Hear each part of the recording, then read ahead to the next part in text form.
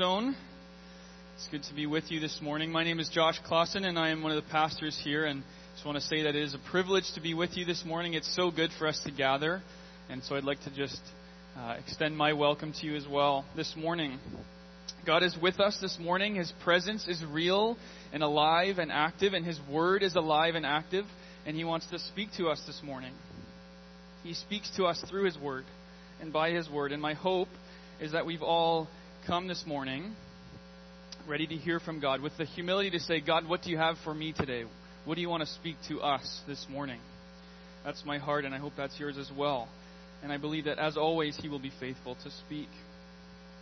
This is the last Sunday in our series called Voices from the Church, where we've had the privilege of hearing from a number of different amazing speakers this summer, either that are a part of our congregation or in some way connected to our congregation. And I just want to add my thanks to all those that have spoken this summer.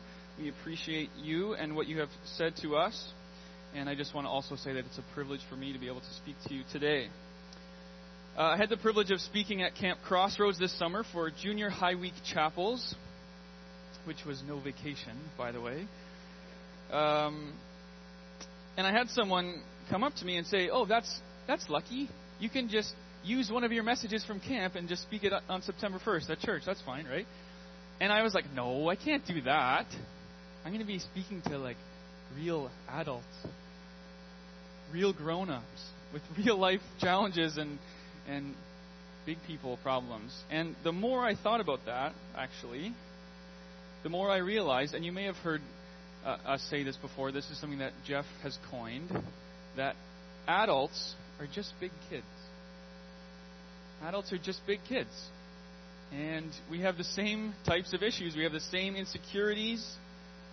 And hopefully we mature, and some of us mature faster than others. But the truth is that we have the same doubts, and we believe the same lies. And we have very similar struggles. And we often even doubt God's goodness and His faithfulness in our lives. And we need to be reminded of the same things that kids do. We may have choices with bigger consequences, and we may have more responsibility, but the reality is we all, big and small, old and young, we are in desperate need of Jesus' grace and love to both save us and sustain us. And so I'll tell you what I told the junior high campers this summer. I said, there is a huge difference between knowing about Jesus, about hearing about Him and learning about Him, and actually knowing Him personally. There's a huge difference. I spent the whole week telling them about Jesus, declaring who He is, talking about His glory and His grace and all that He has accomplished for us. But I had to keep reminding them that you can hear all of these things, and you may have been hearing these things your whole life, and it doesn't really mean anything to you until you actually meet Him, until you actually encounter the living God. You may know, in a cosmic sense, that God loves people. That God loves everyone. You hear that. You may hear that all the time. But until you realize that He actually loves and knows you personally, in a personal way, until it sinks in that He gave Himself up for you and for me, not just for mankind in general, that there was a personal sacrifice, a personal conversation and exchange that happened. When you realize that your sin was not just a bad thing that you did, but that it was actually a personally offensive thing to the Most High God, that you actually broke the most beautiful relationship that you could ever have, you could ever imagine. When that starts to sink in, that's when we realize that we need Him personally. And what makes Jesus so unique, what sets Christianity apart from any other worldview, is that Jesus made a way for us to be in relationship with God. To have the honor of personally knowing the Most High God. We don't shout across an empty abyss to try and talk to Him. We don't find the holy grail of perfection in our lives, and that's the only way that He will ever speak to us, or that He'll ever be pleased with us. Jesus calls us His friends. He tells us in His Word that He is closer than a brother. He has drawn near to us so that we can draw near to Him. It has always been about relationship. Right from the beginning, Adam and Eve are walking in the garden, and God is there with them. He's walking with them in the garden. He designed us for relationship. You may read the Ten Commandments and think it's just these objective rules, this is the law I have to follow, and it's detached from any human interaction or connection. But if you come to understand and realize that all of the 10 Commandments even are all about relationship, it's all about either loving God or loving people. So if you want to go back and read them, it's always about loving God or loving people. And that's why Jesus is able to say, you shall love the Lord your God with all your heart, soul, mind, and strength, and love your neighbor as yourself, because it's always been about relationship. When Jesus came to earth, he didn't come as a powerful king or a ruler. He came as a humble servant. And he was with people, with the 12. He even had a close inner circle of friends, because he knows that it's all about relationship. You see, you can spend your whole life in the church, and you can do lots of good things, and you can be a good person, and you can live the way you think a Christian should live, and never truly know him. Never truly know him. And you may be a better person than that guy, or you might be more disciplined than that person, or more generous than she is. But do you know him? Until you actually meet Jesus, it's all just empty religion. And you may not feel like it's religion. You may not even feel like you're religious. I don't know if you're here this morning and you feel like you're not religious at all, but we all are measuring our life by some set of standards and values or rules that say whether or not you think you're good or not. And that's religion. Everyone has some sense of duty or obligation to do whatever they think is right. But again, you can only do these things, you can do all of these things, and never really know him. Really know him personally. Scripture is full of examples of empty religion. Israelites, Pharisees, kings, judges, where people follow the commands of God, but they miss out on the heart of God. People were living their so-called best life, but they're missing out on the giver of life himself. Andrew mentioned this last week. People want the kingdom, but they forget the king. Is that you this morning? If we're not careful, our tendency is to slip back into duty, into empty religion. We resort back to striving for our place in the world, or striving for affirmation in all the wrong places. And when we forget that we've been given an inheritance beyond anything we could ever imagine, we exchange this relationship with God for a counterfeit, for other versions of intimacy, false versions of joy or love or comfort or satisfaction. Our tendency is to want the kingdom, but to forget the king. As I was preparing this message, I was reminded of Jesus' words found in Matthew chapter 7, where he says, "On that day many will say to me, 'Lord, Lord, did we not prophesy in your name? And cast out demons in your name? And do many mighty works in your name?' And Jesus will turn to them and say, 'I never knew you. I never knew you.'" And it's a stark reminder, and you might be thinking, why is he starting his message on such a downer? Man. But my question for you is, do you know him? The reality is that knowing Jesus personally, not just knowing about him, makes all the difference in the world. All the difference in the world. It's literally and spiritually a matter of life and death. Do you know him? And I hope, and I think the answer for all of us this morning is that no matter where you are in your journey, no matter if you follow Jesus or not, or how long you've been following him, the answer to that question, do you know him, is not well enough. Not well enough. You can be following him your whole life, and there's still more to learn. There's still more to grow. You can still draw closer. I long to know him more. So I had a friend a couple years back that coined a phrase that I really like, and I think it sums up really well much of our human experience as it relates to faith. He said, "I have a thirst for the thirst." That is to say, I have a desire to know God more. Or I want that, but if I'm honest, as I go throughout my day, I find myself not really desiring that at all. Or I find other things are getting in the way. There are other things that I want more. There's other people that I want more. So maybe that's you. Maybe you have a thirst for the thirst. I think at different times in all of our lives, we can relate to that. We go to church and we go through the routine, and we might even be reading our Bibles and praying before we go to bed. But after a while, it becomes just a routine. It's lost its meaning, and we forget that it's all about relationship. That knowing Jesus makes all the difference in the world. Here's a really powerful story that happened this summer. It's a present day, right now story. There were, and this is not to anything that I was doing.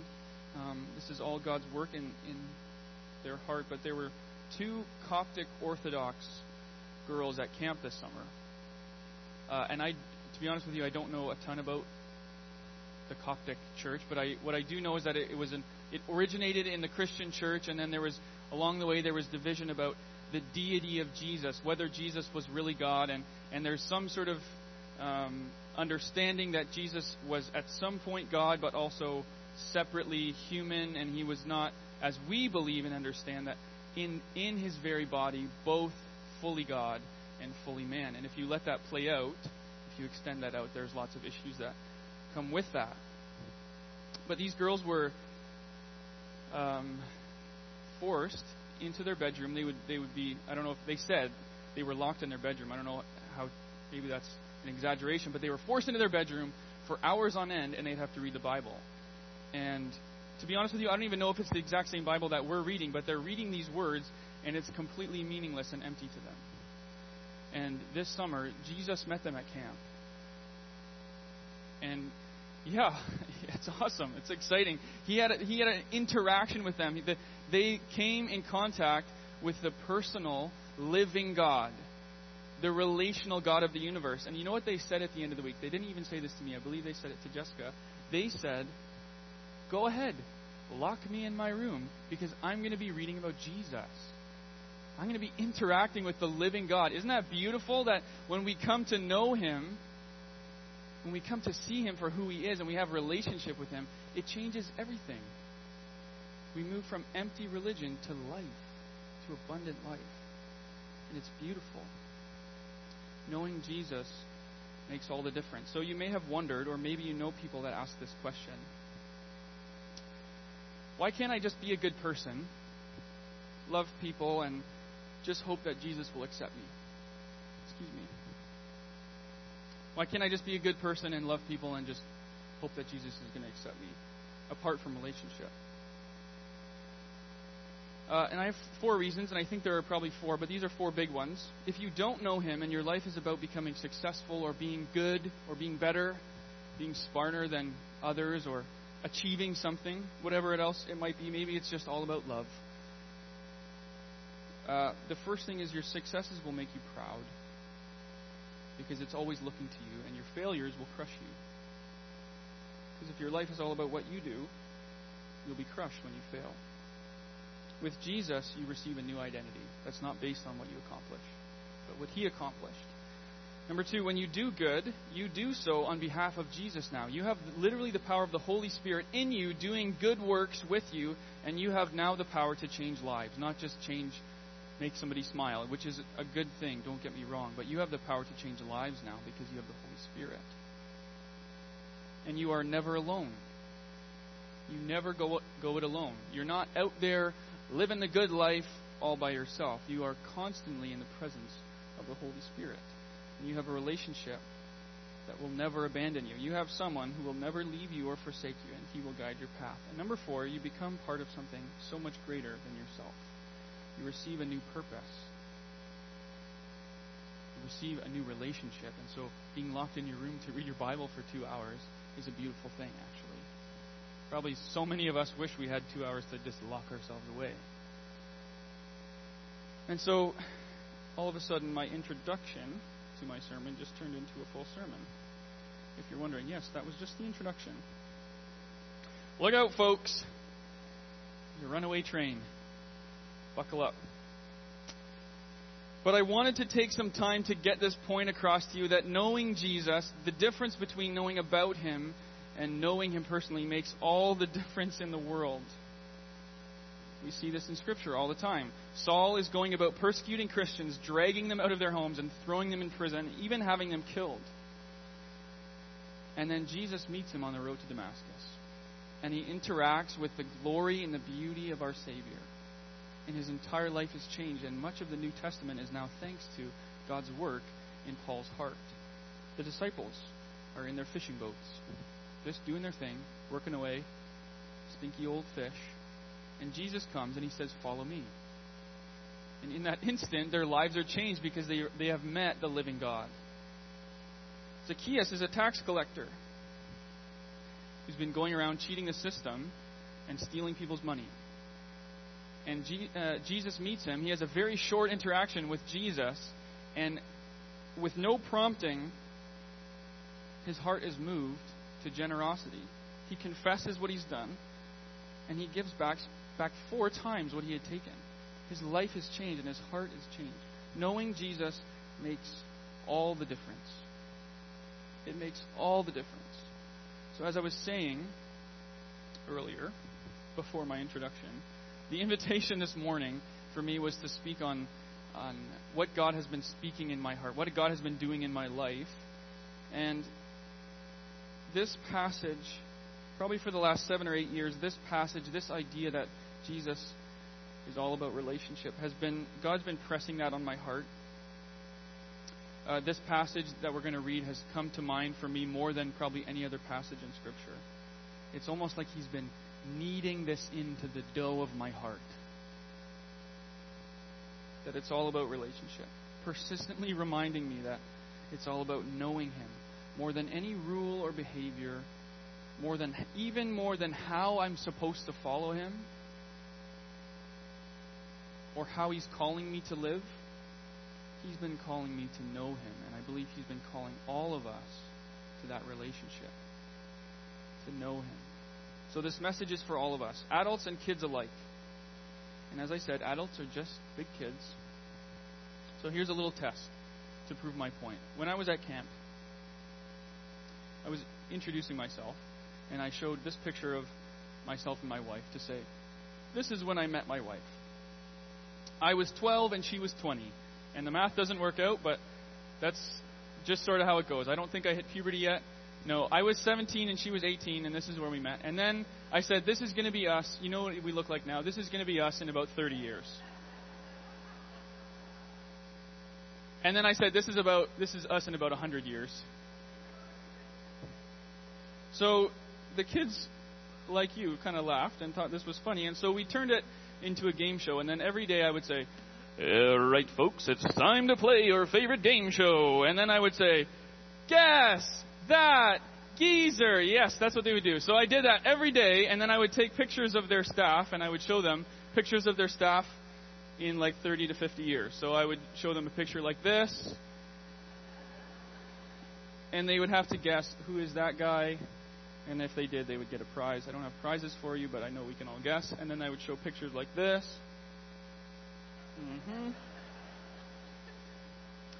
Moses mixed with David Letterman. And then I would show pictures, let's not forget, about like this. Kevin posted this and said, make sure you get off my lawn. So my point has successfully been proven that you are all just big kids. Haha. So I have a confession for you this morning. We can maybe, thank you, Steve.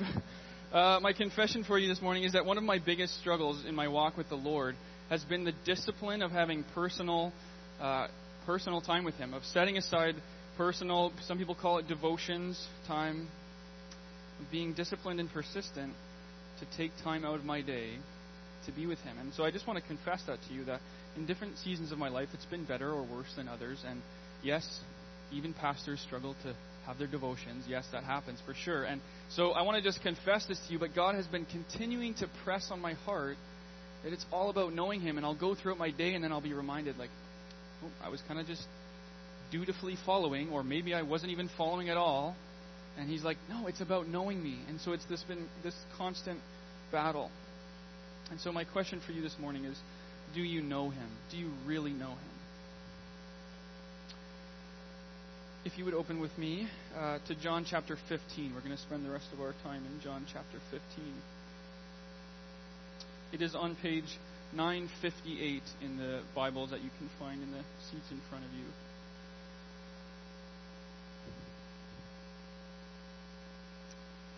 So John 15, starting in verse 1. This is Jesus speaking. I am the true vine, and my Father is the gardener. Every branch in me that does not produce fruit, he removes and he prunes. Every branch that produces fruit, so that it will produce more fruit. You are already clean because of the word I have spoken to you. Remain in me, and I in you. Just as a branch is unable to produce fruit by itself unless it remains on the vine, neither can you unless you remain in me. I am the vine, you are the branches. The one who remains in me and I in him produces much fruit, because you can do nothing without me. If anyone does not remain in me, he is thrown aside like a branch, and he withers. They gather them, throw them into a fire, and they are burned. If you remain in me and my words remain in you, ask whatever you want, and it will be done for you. My Father is glorified by this, that you produce much fruit and prove to be my disciples. As the Father has loved me, I also have loved you. Remain in my love. If you keep my Father's commands, you will remain in my love, just as I have kept my Father's commands and remain in his love. I have told you these things so that my joy may be in you and your joy may be complete. This is my command. Love one another as I have loved you. No one has greater love than this, to lay down his life for his friends. This is God's word to us. So just to give quick context, in two chapters earlier, in John 13, we read of the famous foot washing where Jesus kneels down and washes his disciples' feet. And he says, unless you let me do this, you cannot be clean. It says in John 13, Jesus knew that all things had been given to him by the Father. And every time I read that, I just think we need to just pause for a second and realize that all things have been given to Jesus by the Father. So we can rest and we can trust in him. Jesus predicts Judas's betrayal. He foretells Peter's denial. And then in John 14, famously, he says, I am the way and the truth and the life. No one comes to the Father except through me. He promises them the Holy Spirit. And the disciples, I'm thinking, can probably tell that he's building towards something. Something big is coming, because he's doing a lot of preparing in their hearts. He's trying to get them ready for when he leaves. And so we're kind of entering the story halfway in here. And this is part of a larger section of a conversation that Jesus is having with his disciples. But he says at the end of 14, he says, rise, let us go from here. And so now they're walking. He's walking with his disciples.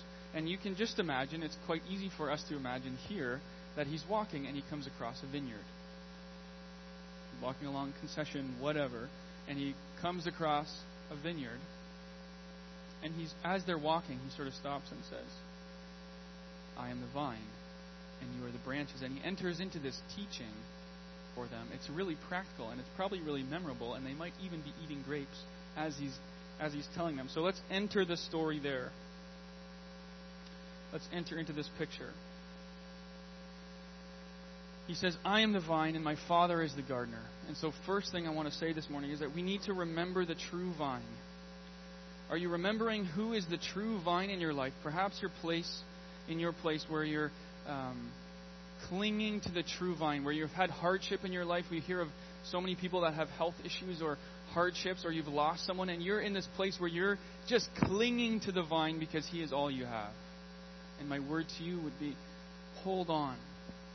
Hold on to the true vine. Jesus is the vine, and our God, our Father, is the gardener.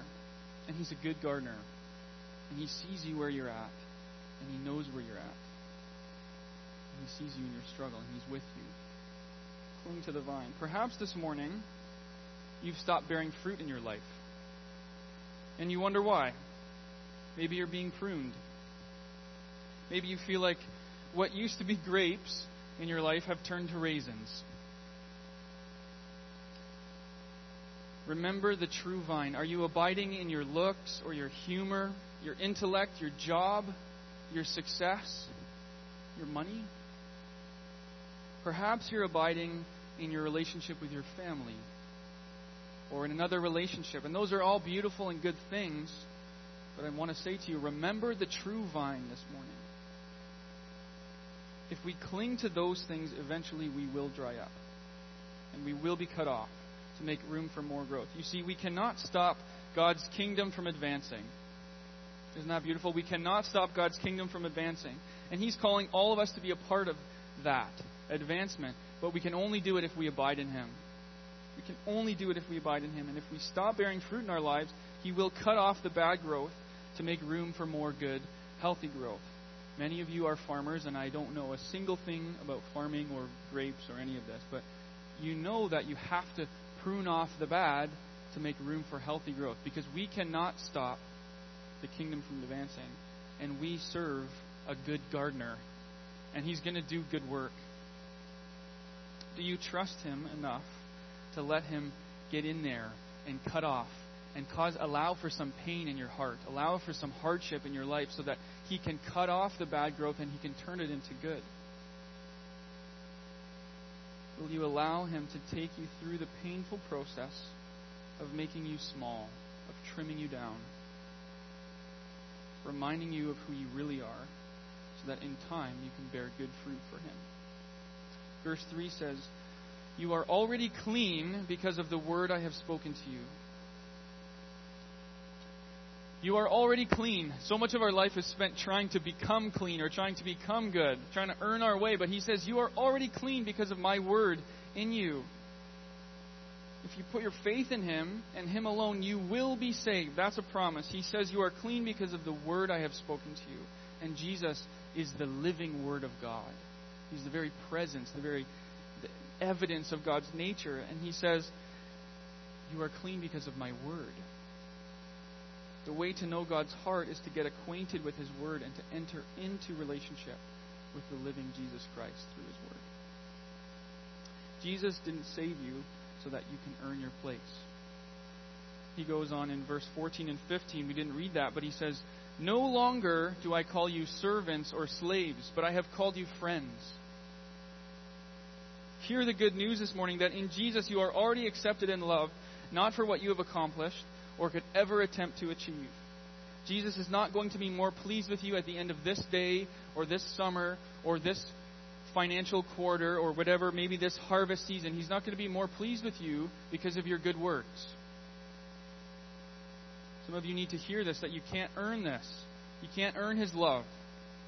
And some of you need to know that He is not going to be less pleased with you when you fail, because He already loves you the maximum amount. He already loves you with the fullness of His love.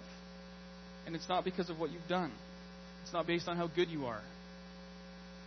Jesus already loves you the maximum amount. You are accepted by His grace, and not by what you've accomplished, but only by what He has accomplished. Jesus has not saved you so that you can try and earn His love. And He has certainly not saved you so that you can try and earn the approval of others. Jesus has saved you so that you can bear much fruit. And the only way to do that is to abide in Him. So, if you're a farmer, maybe you can answer this question. Have you ever gone out and you see your crop working really hard to make fruit? No, plants don't have to try hard to make fruit. It just is a natural thing that happens. It's not like they're striving or working really hard to produce fruit. It's the natural outflow. It's just who they are. It's just what they do.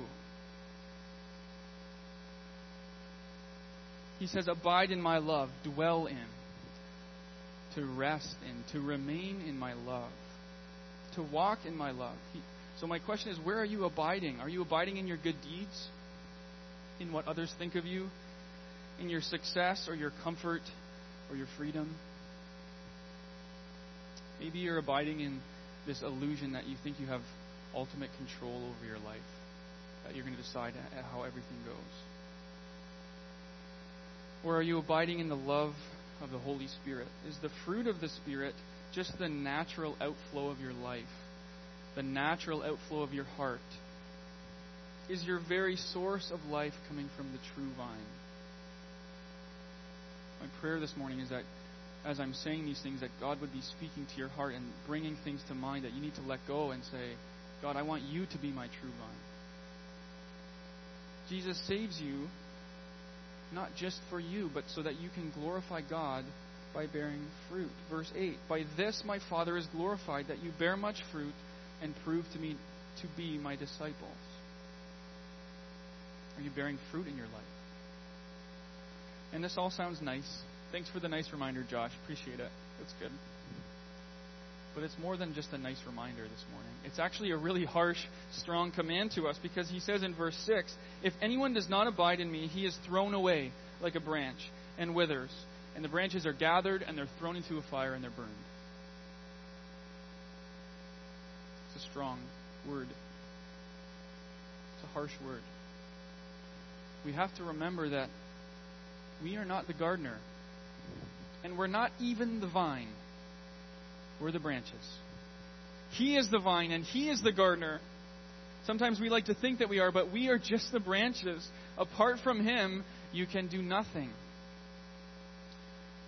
So probably the most significant season of growth in my life was about 8 years ago. Probably just about the time when I started hearing this word on my heart. But I had gone through some heartbreaking things, and I felt like my identity had been shaken. I felt like I had a lot of shame and brokenness about who I was. And for most of my life, my prayers had centered around what I wanted. God, would you do this for me? God, can I have that? Can you do this? It was all about what I wanted. And as our prayers are centered around what we want, so does our mindset, and our daily living starts to become centered around what we want. And I had realized that God had given me actually many of the things that I had asked for, and I appreciated that, but they often turned sour. And I started to realize anyway that asking for what I want didn't usually actually turn out that well. And so I made a commitment and I changed my mind. I repented of that and I said, from now on, and it was about a season of about 2 or 3 months, that I committed to never once asking for what I wanted. Always, when I was praying, I always tried to turn my prayers back to say, God, what do you want for me? What do you have for me? And in those moments where I was tempted to say, well, would you give me this? Or can I have that thing? Or I would have to stop myself and say, you know what? He knows. He knows our hearts. He knows the desires of our hearts. He knows what we want. And even more than that, He knows what we need. And so I would stop and I would say, you know what, Lord? I trust you because you know the desires of my heart. You know the desires of my heart, and I'm going to trust that you're the good gardener, and you're going to trim where it needs to be trimmed, and you're going to let things grow where it needs to grow. And my outlook on life started to change, and my mindset about prayer started to change, and my mindset and trust in God started to change because I stopped asking for what I wanted. So here's my challenge for you. Let's get a little bit more practical. If you may have heard of the 30-day challenge or the 8-week challenge or 6 weeks to a better you. Whatever. If you feel like you've been in church for a long time and you don't know the living God, here's a way you can start. If you want to get to know God for the next 2 months, if you can fast for 8 weeks, you can pray for 8 weeks. It's not that long. 3 things. For the next 2 months, I want you every single day to ask that the Lord, when you first wake up, ask that the Lord would reveal Himself to you in your heart. That you would have an interaction with the living God. Say, Jesus, I want to know you. I want to know your heart. Would you reveal yourself to me? Ask and you shall receive. Ask for the Lord to speak to you. Number 2, start in John chapter 10. Just read a little chunk every day. Maybe just follow the subheadings. Every single day, ask for the Lord to speak to you, and then read from His Word. Starting in John 10 and just read to the end of John. It's beautiful. And number 3, stop praying for what you want. Stop praying for what you want and start asking for what God wants. Start praying in accordance to God's will. And more than any tip or trick or 8-week challenge, we need to remember the good news. Verse 9, as the Father has loved me, so I have loved you. In the same way that the Almighty, perfect, Heavenly Father, the Lord of all creation, the author of love, the one who has been in perfect relational unity for all of eternity with Jesus and with the Holy Spirit, in that same beautiful relationship of love, Jesus has loved you. In the same way that the Father loves His Son, Jesus loves you. We need to hear that. Just as God the Father has loved Jesus the Son for all of eternity, so Jesus loves you. We need to remember the gospel this morning.